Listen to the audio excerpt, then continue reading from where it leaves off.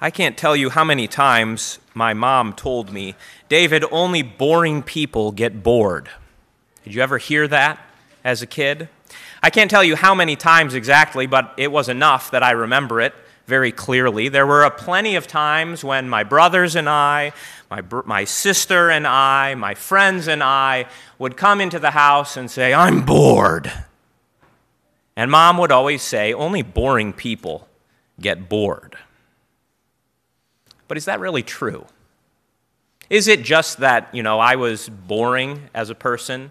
I think my mom was probably right. Who am I to say from the pulpit that my mom was wrong, right? She was probably right quite often, that the problem lies in me and us, in our lack of imagination, in our lack of interest in all of the wonderful things that God gives us. But doesn't it just kind of work that way? Don't things get old after a while? Isn't it a rule that eventually all the good stuff comes to an end? And isn't it kind of a rule that the more you repeat something, the quicker it loses its luster? Isn't it true that if you listen to the same song over and over and over and over and over again, even if it's a great song, like a Mariah Carey Christmas song, even those ones get old and boring? Everything does. It's a law, isn't it? Everything is ruined by repetition. That's why we don't have Christmas every day of the year. It would be impossible. It wouldn't work. Even joy to the world would eventually wear a little thin on our ears and on our voices. And that's not just because, we're boring people and we lack imagination. Sometimes that's the problem, but it's just the way things are in this old creation, isn't it? Repetition can ruin even the best of things. The best stories by the 100th telling are a little bit old. And the best jokes by the 200th telling just aren't all that funny anymore. And the best songs by the 300th singing, well, we're starting to wish that there was something else. It's a rule of this old world that things are ruined by repetition. But of course, what we've been learning throughout these Wednesdays in Advent is that the New Jerusalem can't be ruined. There is no way to ruin God's city. There is no way to ruin or spoil the bride of Christ. We saw that 2 weeks ago, right? You can start at the end, right? There's no rule here in Scripture. There's no rule in Christ's church that you have to eat your vegetables first. No, you can go right to the end, and your appetite for God's things won't be ruined. It will be enhanced. Last week, I told you, remember, right, that seeing more and more and more isn't going to ruin this city. John has vision after vision after vision, and it never seems to drag. That happens with our stories. That happens with my sermons. Eventually, we start to say, all right, it's time to wrap this one up, Pastor, right? But the New Jerusalem can't be ruined by saying too much.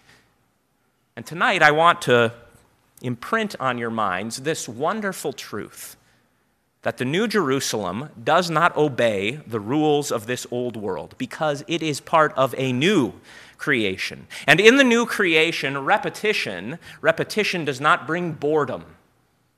Repetition excites. Only boring people get bored. That's what my mom told me when I was a kid. But here, in the New Jerusalem, there is no boredom. These things never lose their luster. They never get old. They never run out. For they are always the same and yet always new. That's the paradox that is full of the New Jerusalem. This beloved city, this camp of the saints, defies all of the iron laws of our old creation because she is already now the presence of the new creation, the new breaking in to our old.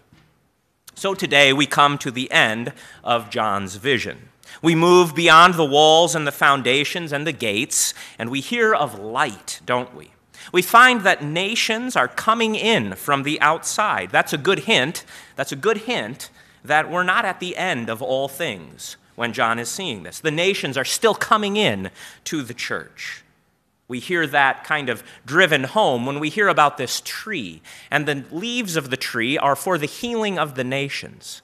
Now just think about what that means. That means that while this tree is at work, there are still things that need to be healed. John is not just telling you, here's what to expect someday way off in the future. John is seeing the life of the church already now. Today we come to this vision of a crystal river. We come to this strange tree that you can't quite tell. Is it an apple tree or a pear tree? Is it a peach tree or a cherry tree? Well, it's kind of all at the same time.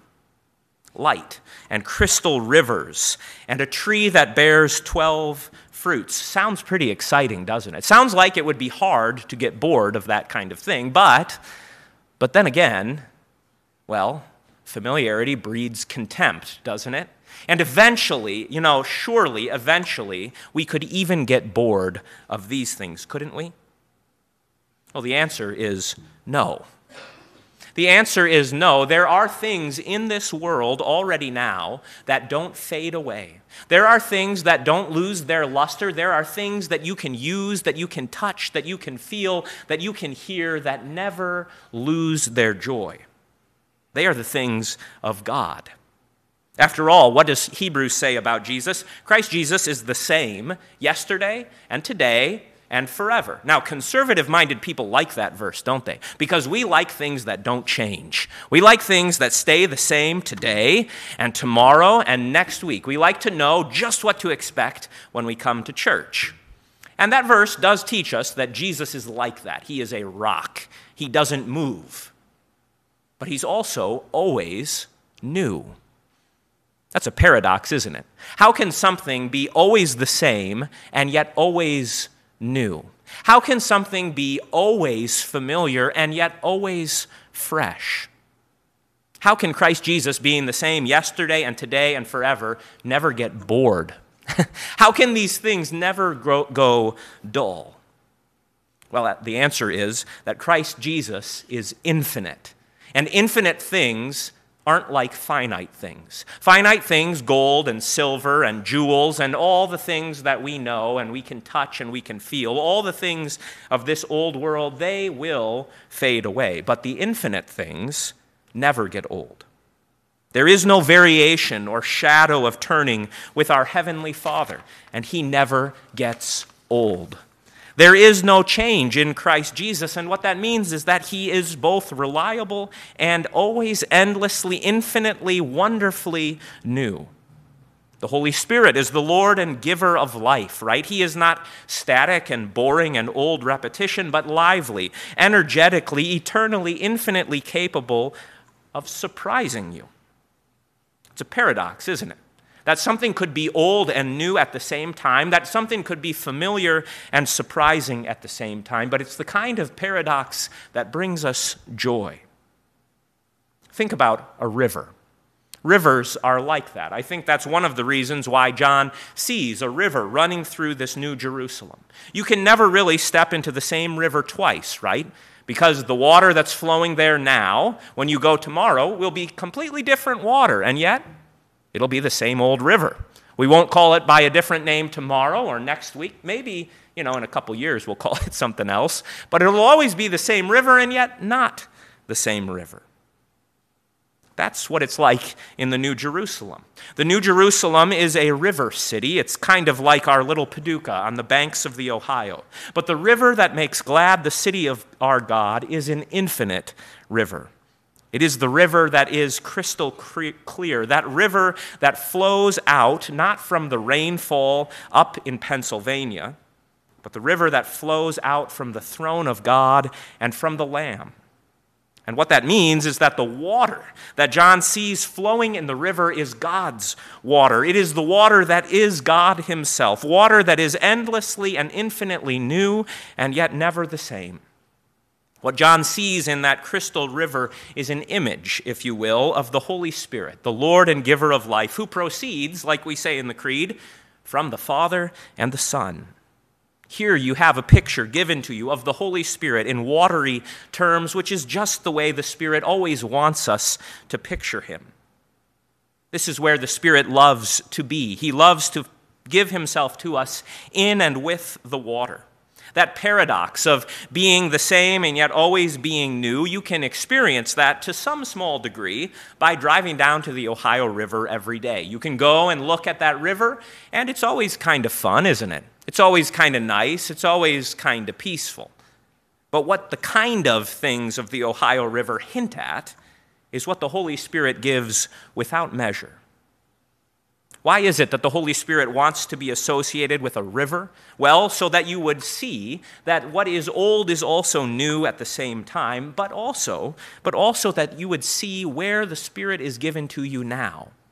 Where are we supposed to drive if we want to get to the river of the New Jerusalem? If we want to dip our toes, so to speak, not in the Ohio River, but in the river of the New Jerusalem? Well, you know where to go, don't you? To the waters of your baptism. There is one baptism, right? We don't need to be baptized again and again and again, but that one baptism is the sort of thing that you never really get past. It is the washing of regeneration and renewal in the Holy Spirit. It is a washing that never flows into your rearview mirror, but always goes with you. It's the kind of thing that you never really say, yeah, I used to be baptized, but not anymore. It's like marriage that way. If someone asks me, Pastor, were you married? I could say, yes, I was. I was married on this day, April 10th, in this year, 2010, I think, if I remember right. But I would also say, and I still am. Baptism is like that. The gift of the Holy Spirit never recedes into the rearview mirror. It's not that you were baptized. It's not that you were adopted into God's family. It's not that you were forgiven. It's not that you were dead to sin and alive to God. It's that you are these things. These things are old, and yet they are new at the same time. For in holy baptism, you were given a down payment of the Holy Spirit who doesn't tire of you and of your tired old life. How could we ever tire of him? It's the same way with that tree, isn't it?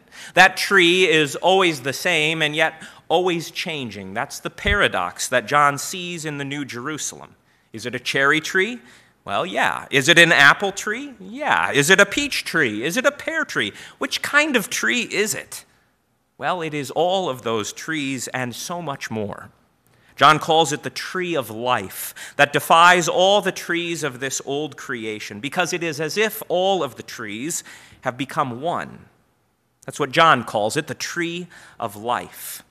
And he sees more than one, by the way. There is a tree on either side of the river. There's multiple trees on both sides of the river.